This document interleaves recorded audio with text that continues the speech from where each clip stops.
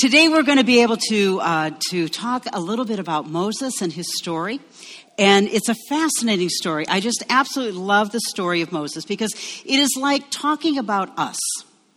Moses is so normal and human. I love it. His story is about, we see the best of him and we see the worst of him in the scriptures. And his story, though, where it separates out from us, is that it's not just about surviving all that he went through, but it truly is about being raised above all odds. One of the places that we see, and it's, what I am fascinated about with Moses, is that in spite of all of his faults and his foibles, God still works through him. God calls him, works with him, redeems him, not once, not twice, not even just 3 times, but many, many times. Continues to redeem him throughout the course of his life. Let me set the stage a little bit as we talk about Moses and as we get into our scripture passage of the morning. Moses, and this is where he sort of differs from us, was born into slavery. He survives a period of genocide when Pharaoh was killing all of the Hebrew boys. He is quickly then plucked out of the water and brought into the Pharaoh's own palace. I don't know if anybody was raised in a palace here, but perhaps you were. Raised by Pharaoh's own daughter, educated in the palace with all of the priorities and privileges that go with that. Then, as he grew up to be a young man, in a very fit of rage, he kills an Egyptian. Now, I have never killed an Egyptian. I don't know if you ever have either. But Moses did, and so now that he has done that, he now becomes a fugitive, and he runs because he is wanted for murder. He flees to the land of Midian, where he marries the daughter of a very prominent landowner, and he begins to settle down for a nice, quiet, happy life. Then, one day, a perfectly regular day, he's taken his sheep, his goats, out to the desert to walk them. And Moses has an encounter with God that it will change him forever. And here, if you want to follow along in your Bible, it is in Exodus 3. We're having some technical glitches, so we're not going to see it on the screen. So we get to go back to the Word in our Bibles in front of us, under the pew, wherever you find it. Exodus chapter 3, verses 1 through 3, and then I'll keep reading a little bit more. Moses was taking care of his flock for his father-in-law Jethro, Midian's priest. He led his flock out to the edge of the desert, and he came to God's mountain called Horeb. The Lord's messenger appeared to him in the flame of a fire and in the middle of a bush. And Moses saw that the bush was in flames, but it did not burn up. Then Moses said to himself, "Let me check out to see what is this amazing thing and find out why the bush is not being burned up." Now, if you're in a hot environment and it's very, very dry, it is very natural and normal to have spontaneous fires that will break out. Brush fires will begin everywhere. Very, very normal. But this was not normal. We don't know how long it took Moses to realize that, hey, something else is going on here. This bush has been burning a long time, and yet it's still there. It has not been consumed. Took a while to register for him that something else was going on. What we do know is that it did get his attention. His curiosity was piqued, and this was no ordinary brush fire. God was preparing to speak to Moses. Now, it's a very small point in Scripture, but it is significant because it is there. And it is the fact, and that's what I find so fascinating, is that the bush that God set aflame was not right in the middle in front of Moses, so he'd have to stumble over it. But it was off to the side, one side or the other. God didn't choose that one where Moses had to stumble. He chose it so that Moses had to go out of his way to check it out. And Moses did. He needed to know more about what was happening, why it was going on, and so he came. God needed to get Moses' attention, just like sometimes he has to get my attention and probably has to get yours also. In verse 4, we continue to read. When the Lord saw that Moses was coming to look, God called out to him out from the bush, "Moses, Moses." God speaks.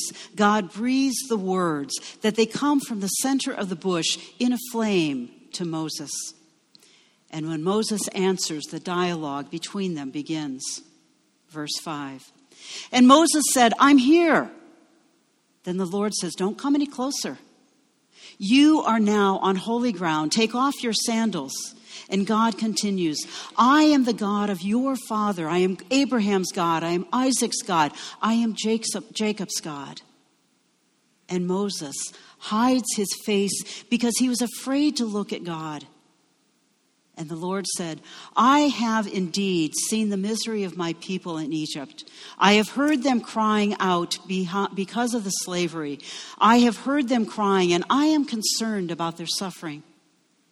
So I have come down to rescue them out of the hands of the Egyptians, to bring them out of the land and into a good place, a good land, a spacious land, a land that is flowing with milk and with honey. The land, home of the Canaanites and the Hittites and the Amorites and the Perizzites and the Hivites, and the Jebusites. And now the cry of the Israelites has reached me, and I have seen the way of the Egyptians are oppressing them. So go now, I am sending you to Pharaoh to bring my people, the Israelites, out of Egypt. God had a plan. God had a wonderful plan, a plan not only to redeem Moses, but a plan to redeem the Israelite nation also. God's plan was to rescue them out of slavery, to deliver them into a new land and a brand new life. God's word came to Moses as a spoken word out of that bush, outlining the plan that God was about to put into place. Free the people out of slavery, calling Moses in his life to be a leader of men and women. God has spoken the word to Moses on that hillside, and it came in the midst of his daily routine, in his everyday life. He was no longer going to be a shepherd just to the animals. He was now the leader to a nation, and he was a servant of God. You don't have to flip, but trust me on this one. In Exodus 19, Moses goes up to Mount Sinai. In verse 1, we read, on the first day of the third month after the Israelites left Egypt. So they've now been traveling for 3 months. 3 times 30 is 90 days. And Moses went up to God, and the Lord called to him from the mountain and said, God again is talking to Moses to the top of the mountain, calls him up there. Moses has now freed the people. They are with him. They are there. They're out of Pharaoh's hold. They have been traveling and traveling and traveling. It's not been a smooth journey, not without its hiccups. How difficult is it for you to get your family out of bed, fed, and on the move on the morning? How many have more than 6 in your household? Yeah, see, nobody. Can you imagine trying to get thousands going and moving at the same time? Not easy, but Moses is doing it. We skipped to verse number 17 in that 19th chapter. Then Moses led the people out of the camp to meet with God, and they stood at the foot of the mountain. Mount Sinai was covered with smoke because the Lord descended on it in fire. The smoke billowed up, and it was like smoke from a furnace, and the whole mountain trembled violently. And as the sound of the trumpet grew louder and louder, Moses spoke, and the voice of God answered him. God speaks again through the spoken word to Moses and the people. Now, the next 5 chapters of Exodus, you can read those at home on your own. God proceeds to give the instructions in great detail how the Israelites are supposed to live their lives, how they're supposed to behave toward one another and toward God, how they are to worship. And Moses goes back and forth between God on the top of the mountain and the people, bringing them and telling them what it is that God has told him. Flip to chapter 24. The Lord said to Moses, come up with me on the mountain and stay here, and I will give you the tablets of stone with the law and the commandments that I have written for your instruction. God again speaks the word, but now the word, the spoken word, becomes also the written word. The instruction will now be clear. It's not being passed just from voice to voice, from person to person. What can you remember as you pass it along to the next? Now it is not just the spoken word, not just the oral word. Now it will be also the verbal word, or the written word. Again, we skip a few more chapters to chapter 32. Moses turned and went down the mountain with the 2 tablets of the covenant law in his hands. They were inscribed on both sides, front and back, handwritten by God. The tablets were the work of God. The writing was the writing of God, engraved now onto those stones. All was going well as Moses begins his descent down the mountain. But down below, trouble starts. It's going again. It's been going on ever since Moses got to the top of the mountain. The people have forgotten the ways of God already. Even though before Moses went up, he said, "Are you with me? Will you follow me? Will you do what God wants you to do? Will you do what God is asking us?" And they said, "Yes, we will. We will do that. We're with you 100%. But while Moses is up at the top of the mountain, the people have made an idol out of gold, and it is in the form of a calf. And now, as Moses comes down, they have broken that first commandment. And when Moses approaches the camp and sees the golden calf and the dancing, his anger begins to rise again. And as his anger begins to rise, he takes those stone tablets that are in his hand, he throws them to the ground and shatters them. Now, have you ever tried to take some piece of glass and put it back together? Not so easy. They are broken and shattered in a way that they cannot be reconstructed. Broken before the people because of Moses' anger at the people. God's written word, just as the verbal word before it, came with instructions for the people, the instructions to teach them and to guide them. The instructions were there in their relationships with God, their worship, the relationships with one another. Every aspect of their life now shattered before them. All because of anger and his response. Fortunately, Moses' story doesn't end there. It's not the end of the relationship that Moses has with God. Because God's plan has not been carried out yet. God doesn't cut Moses out of the plan to rescue and deliver the Israelites. He continues to work through Moses to bring them to rescue. Exodus 34, verses 1 through 5, if you want to follow along. The Lord said to Moses, "Chisel out 2 stone tablets like the first ones, and I will write on them the words that were on the first tablets, which you broke. Be ready in the morning, and then come up to Mount Sinai. Present yourself to me there on top of the mountain.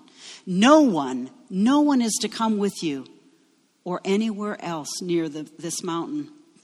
Not even the flocks or the herds may graze in the front of the mountain." So Moses chiseled out the 2 stones of tablets like the first ones and went up on Mount Sinai early in the morning as the Lord had commanded him. And he carried the 2 stones of tablets in his hand up to the top of the mountain. And God again wrote.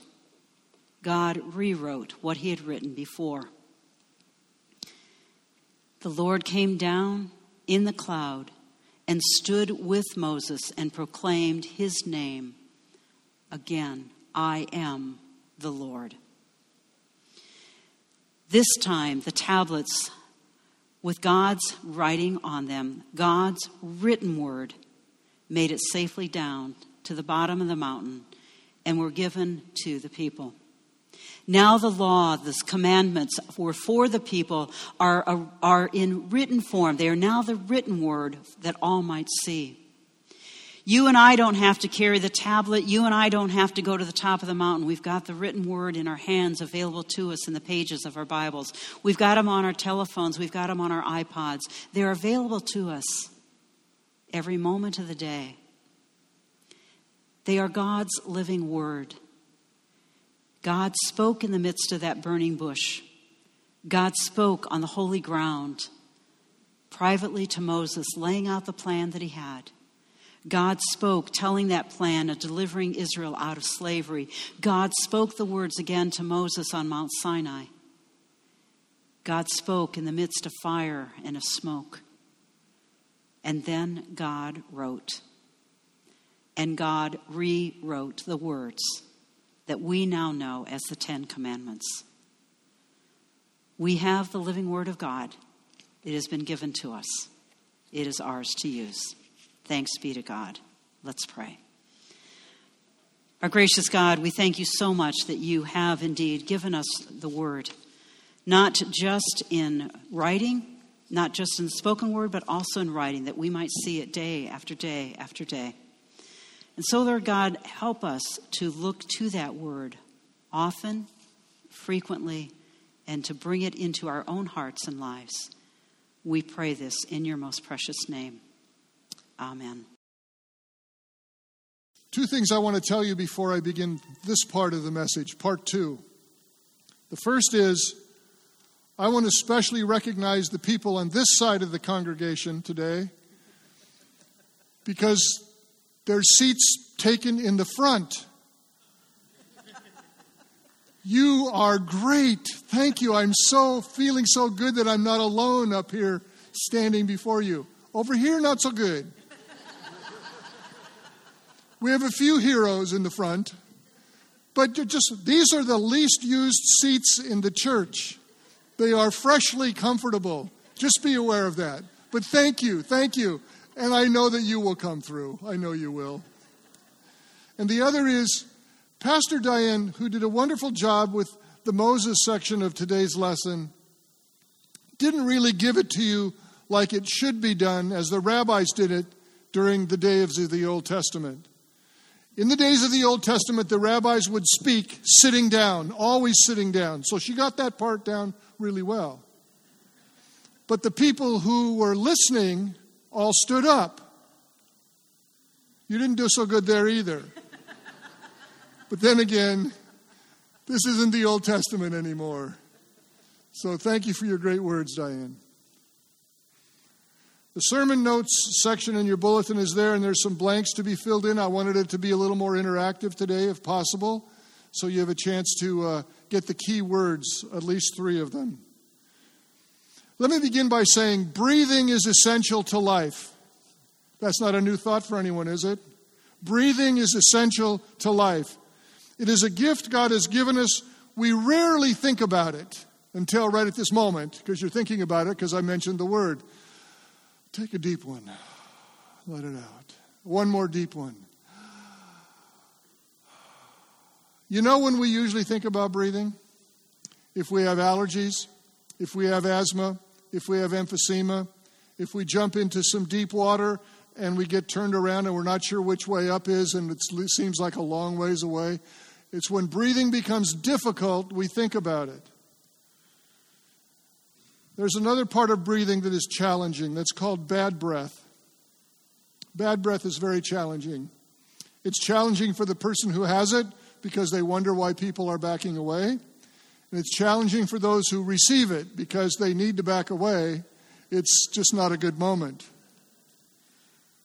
I'll get to that at the end of this message today. In several places in the Bible, we find that the absence of breath means the end. Genesis 25:8.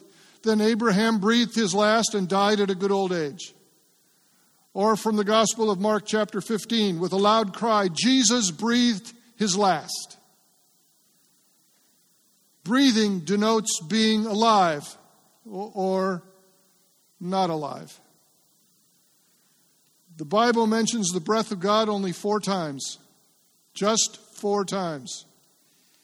So today we're going to look at those 4 times very quickly as we discover the centrality of the Word of God, the first mark of a church that is healthy and missional.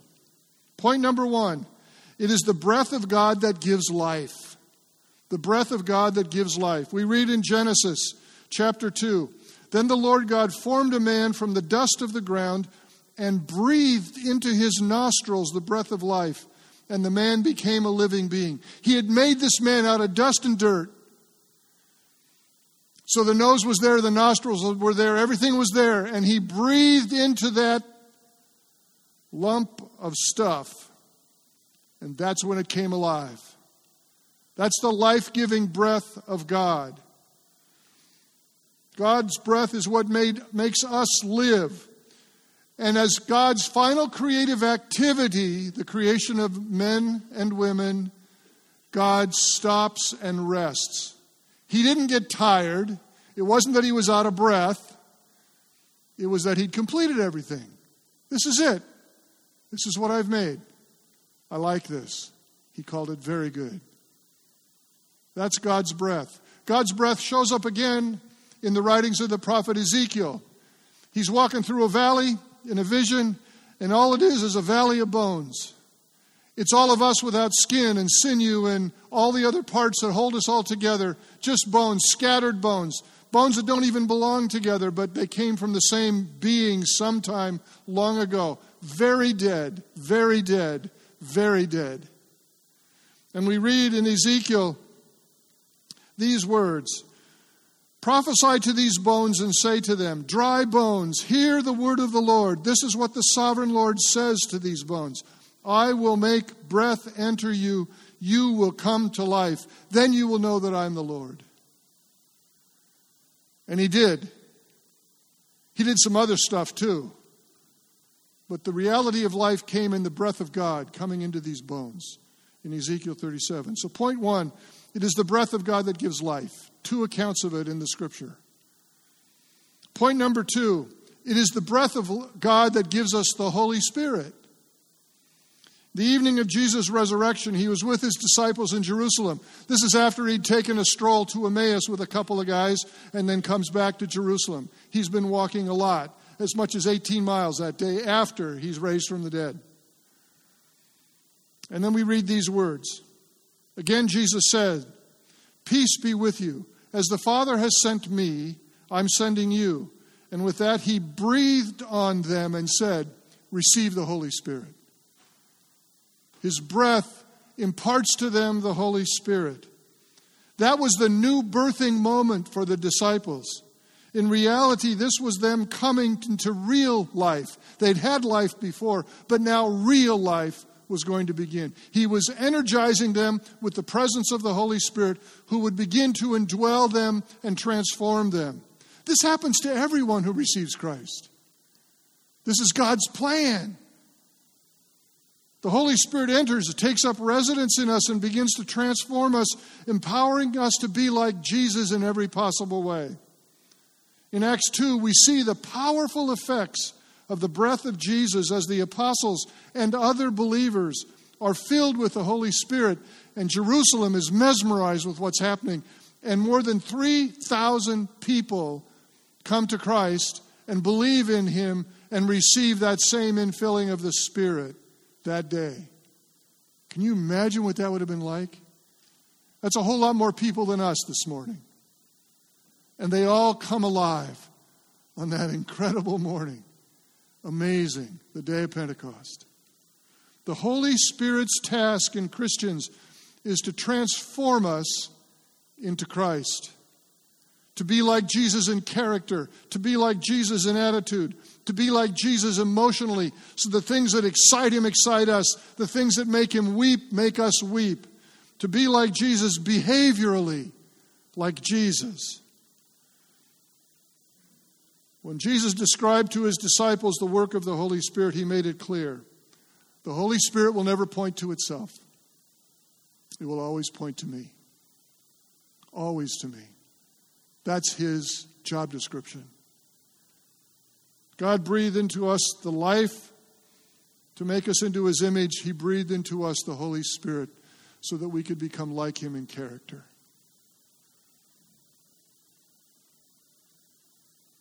But the breath of God is mentioned one more time. Point number 3. It is the breath of God that gives us the Scriptures. The Apostle Paul is writing his second letter to his student Timothy. It is filled with a lot of encouragement, as Paul always did in his writings to Timothy, and it gives great advice.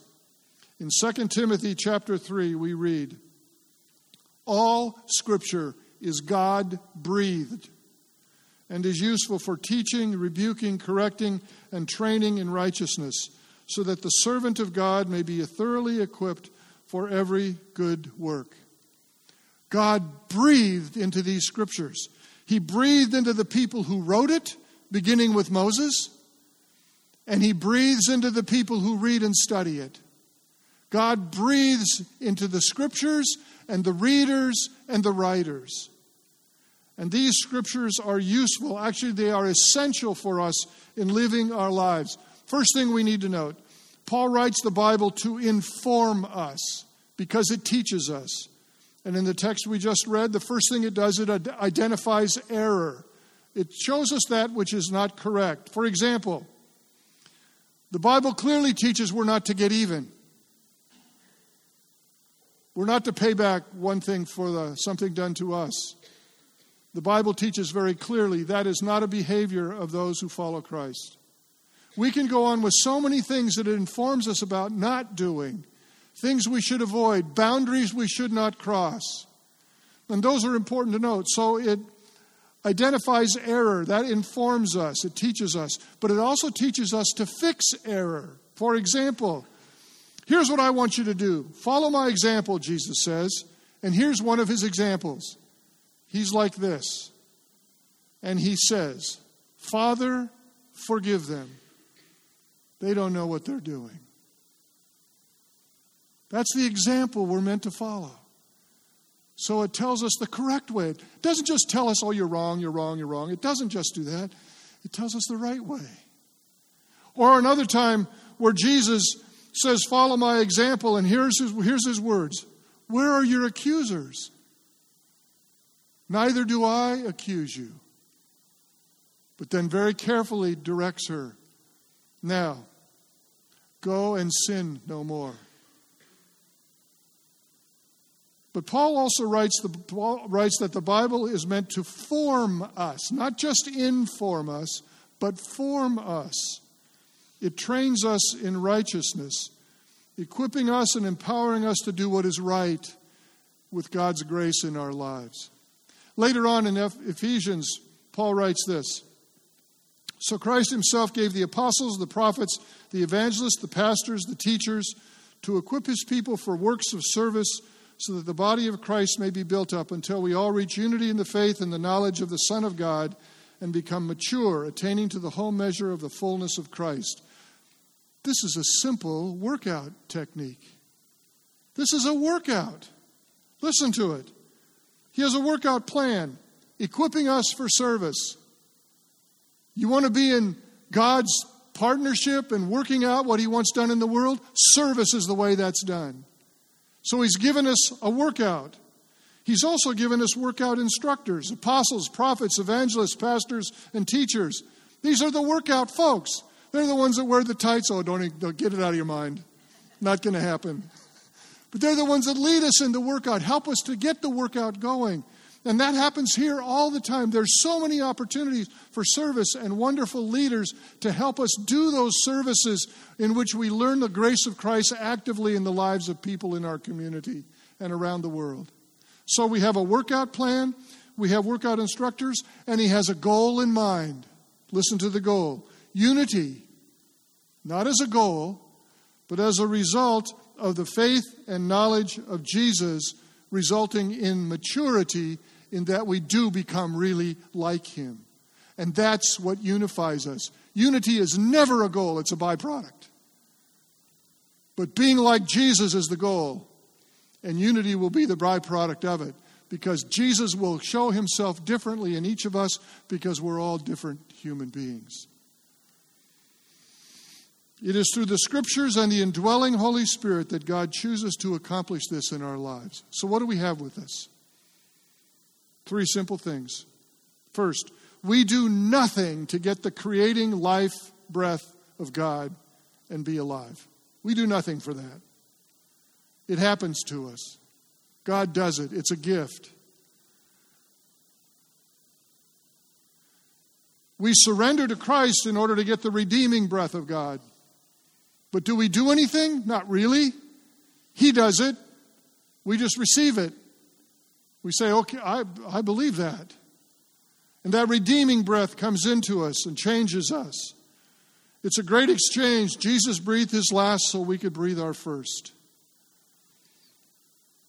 In the third one, however, there's a partnership. We study the Scriptures, and by the Holy Spirit allow those Scriptures to be applied to how we live. That's how we get the transforming breath of God. The breath that begins in creation, is sealed and magnified in redemption, is now fulfilled in the Holy Spirit in transformation. A healthy church pursues Christ. A healthy Christian pursues Christ. And Christ is most fully pursued in the study and the application of the Scriptures. A missional church pursues Christ's priorities in the world. A missional Christian pursues Christ's priorities in the world. And Christ's priorities in the world are most clearly spelled out in the Scriptures.